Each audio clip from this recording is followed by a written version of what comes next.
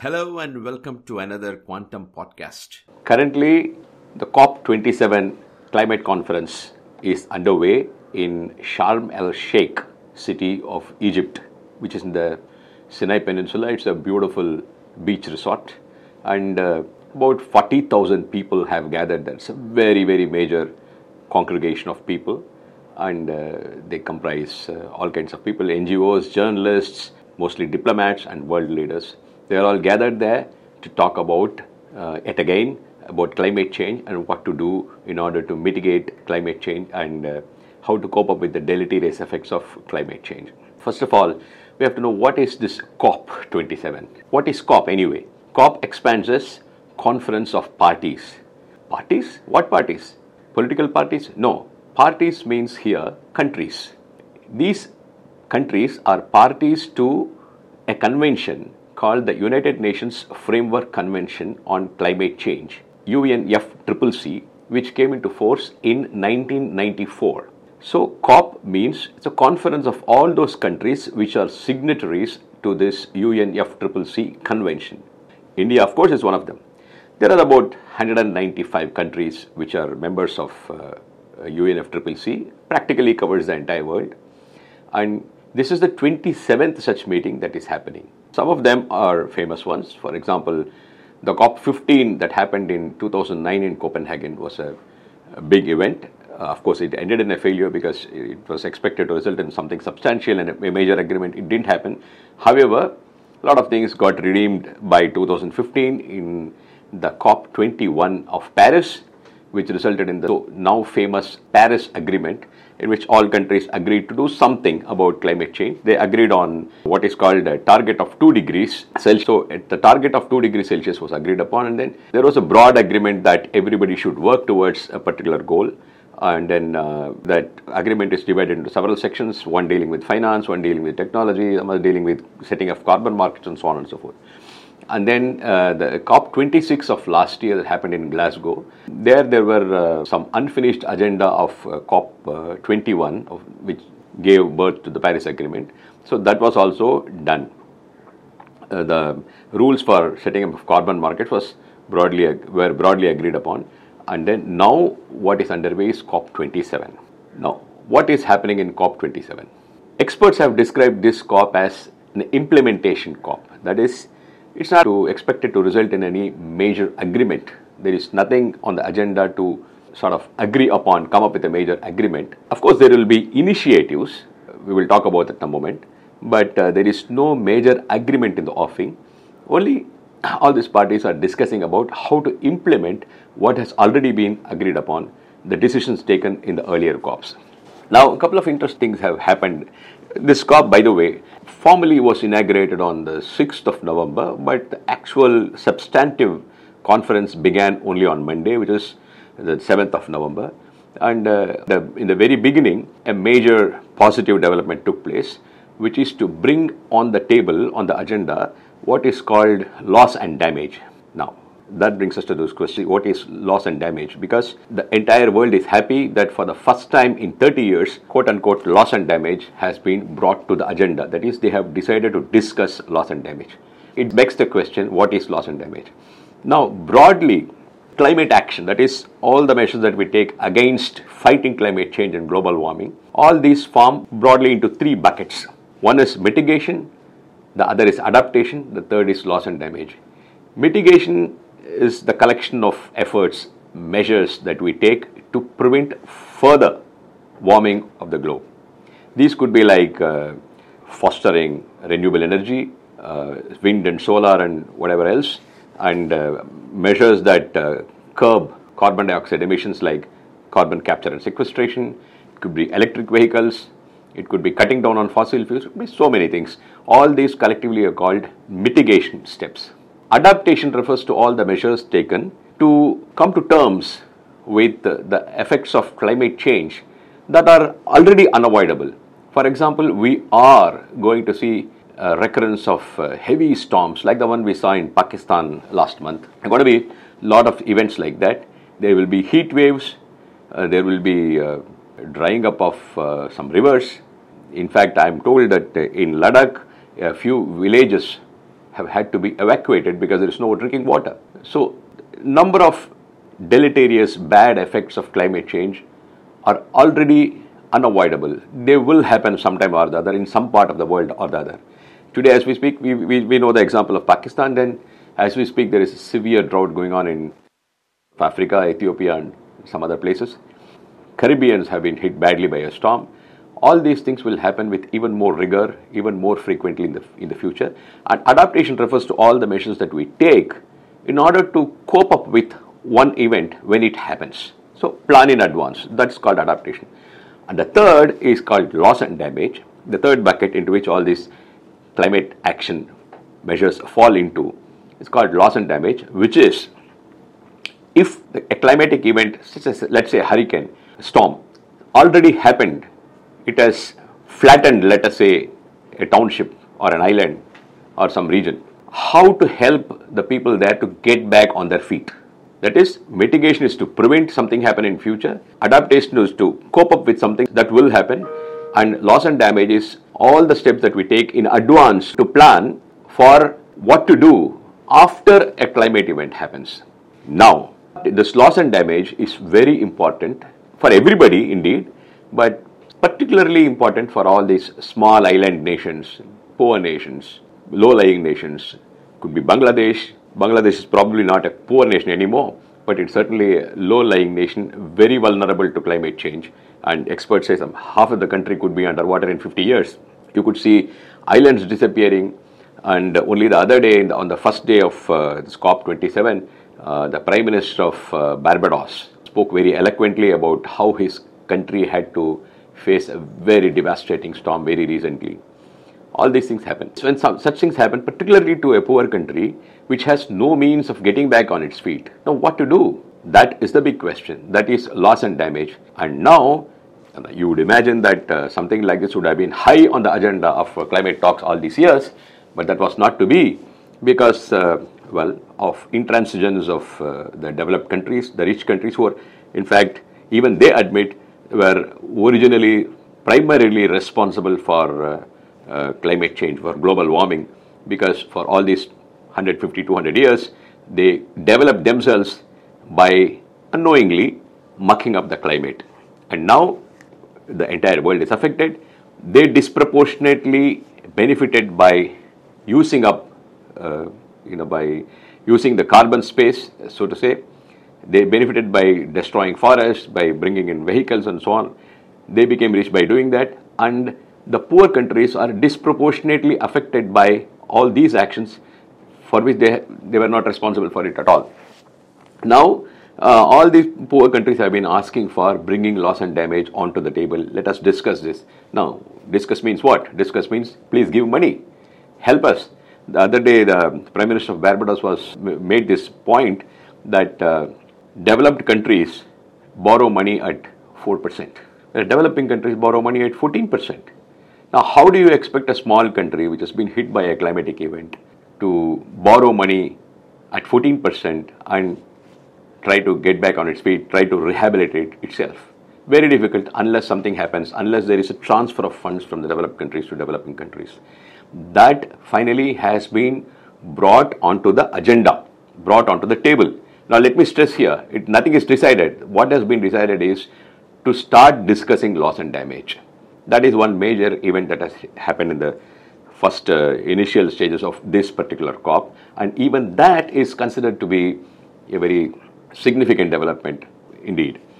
And now, a few other questions. What is India doing? Everybody, all of Indians would want to know what is India doing, what India wants. Now, for India, this COP in particular, what would be important is to talk about finance again.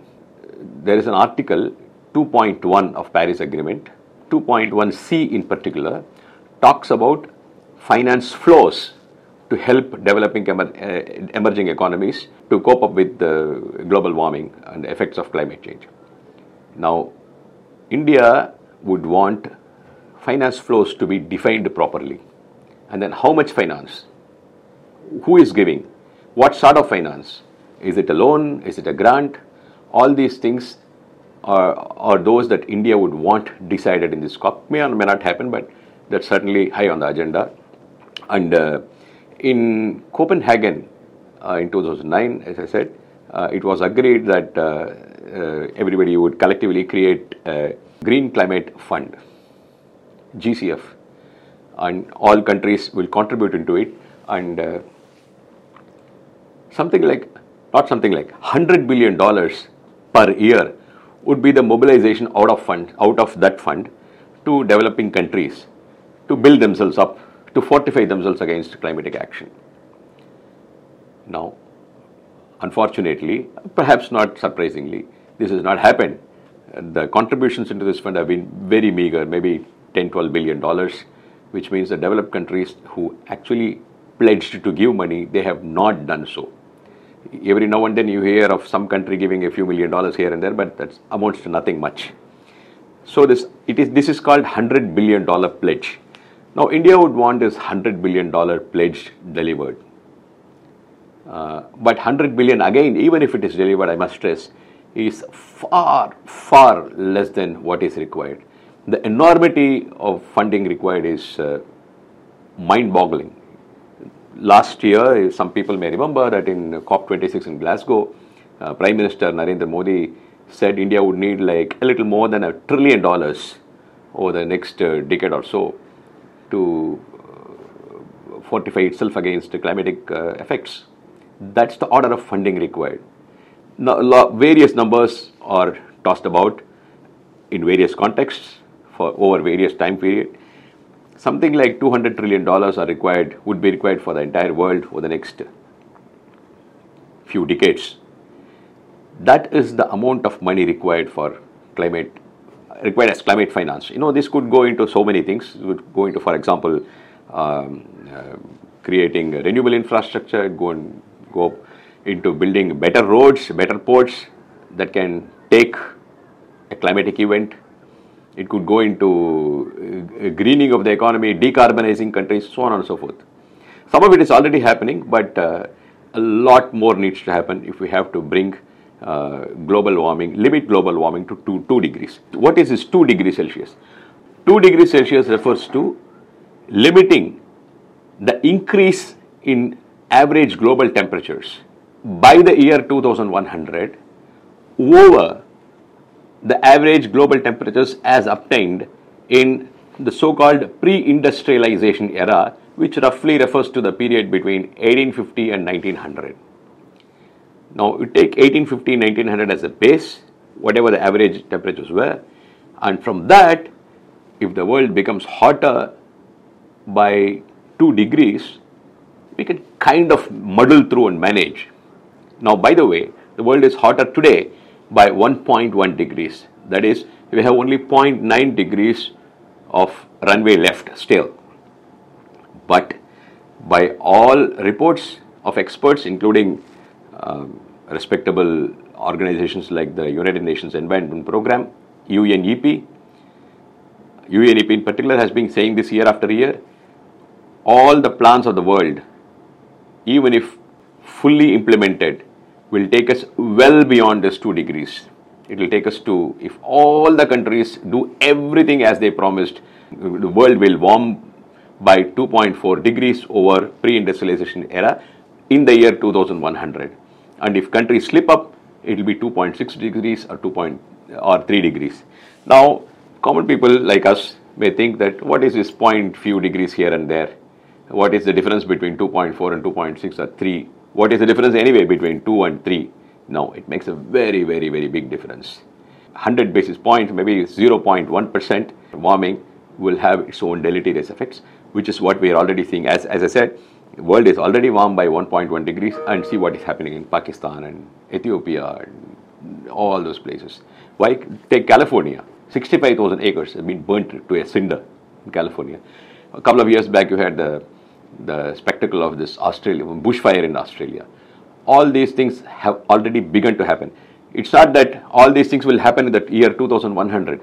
In the run-up to that, all deleterious climatic effects have already begun to happen and will happen with increasing frequency and increased vigor. So that is 2 degrees, and the world is now taking 2 degrees as... Actually, the world even toyed with the idea of 1.5 degrees, which is called ambition. That is, 2 degrees is kind of okay, we will muddle through. But let us try for 1.5 degrees. And today, if you talk in private, most people agree that 1.5 degrees is a paradise lost. You can't achieve it anymore. Why? Even a lot of experts say even 2 degrees is unattainable until something very drastic takes place in the world, for which we still have no evidence. Coming back to the point again, what is being discussed, COP27 is loss and damage, and then finance will be high on the agenda and it will be driven by India. And within finance, there are so many things happening. Adaptation finance is more important. That is, where do these funds go? Do they go to mitigation? Do they go to adaptation? Do they go to loss and damage? Yes, loss and damage has been taken up now for discussion. Some amount will hopefully be allocated to loss and damage, but countries like India would want more adaptation finance. Again, that is not happening. To give an example, last year, South Africa was given $8.5 billion as adaptation finance. Not that the money has been given away, but it has been agreed that South Africa will get $8.4 billion. But one would think that South Africa is now richer by $8.4 billion. So they can transition. This money was given for transition from coal. South Africa is a coal producing nation. Money was given for transition from coal to renewable energy. Now, if they shut down mines, what will all the poor people who are working in coal mines do? Somebody has to take care of them. Somebody has to fund them, give them money. So this money is to help South Africa take care of all those people who are affected by this transition in this energy transition. This is called Just Energy Transition Partnership, JETP in short. JETP is again a buzzword in climate talks today. Now, believe it or not, of this $8.5 billion, only 4% is grant. All the rest is loans, which means South Africa is simply borrowing money. It has to pay interest on that. It is something like, I drive a car, I knock somebody down, and that person stands up and asks me for compensation. I say, okay, I'll give you, how much is it going to cost you for your treatment? Well, it's going to cost me 1 lakh of rupees. Okay, I'll give you 1,000 rupees out of my pocket. The rest I will give you as loan. You repay me over a period of time. This is something like that. This is adaptation finance. It's only talking of provision of finance flows, but not grants. Developing countries would want developed countries who, again, I must stress, are primarily responsible for this climate change. Even they admit it. They should pay up. They are not paying up, and it is a demand of developing countries like India that there should be more adaptation finance and more grants, or at least concessional loans for this. So these two things are high up on the agenda. And of course, there are so many other initiatives that will be discussed. For example, in Glasgow last year, a bunch of countries agreed, countries that are rich in forest resources agreed that they would stop deforestation. It's called Glasgow Forest Declaration. They will try to take that forward now. Unfortunately, the bad news there is this time, when they try to take that initiative forward, several forest-rich countries already have dropped out. They said can't do it anymore. Costa Rica is one example. They said not going to do it. So this is the complexity of the climate talks that is currently underway. And this is this is November 9, and they would have taken up finance today. And what happened there, we will know a little later in the day, or perhaps tomorrow. We'll keep you updated on that. And the meeting will go on for another 10 days or so. And lots of things are on the agenda. Hopefully something fruitful will happen. Thank you.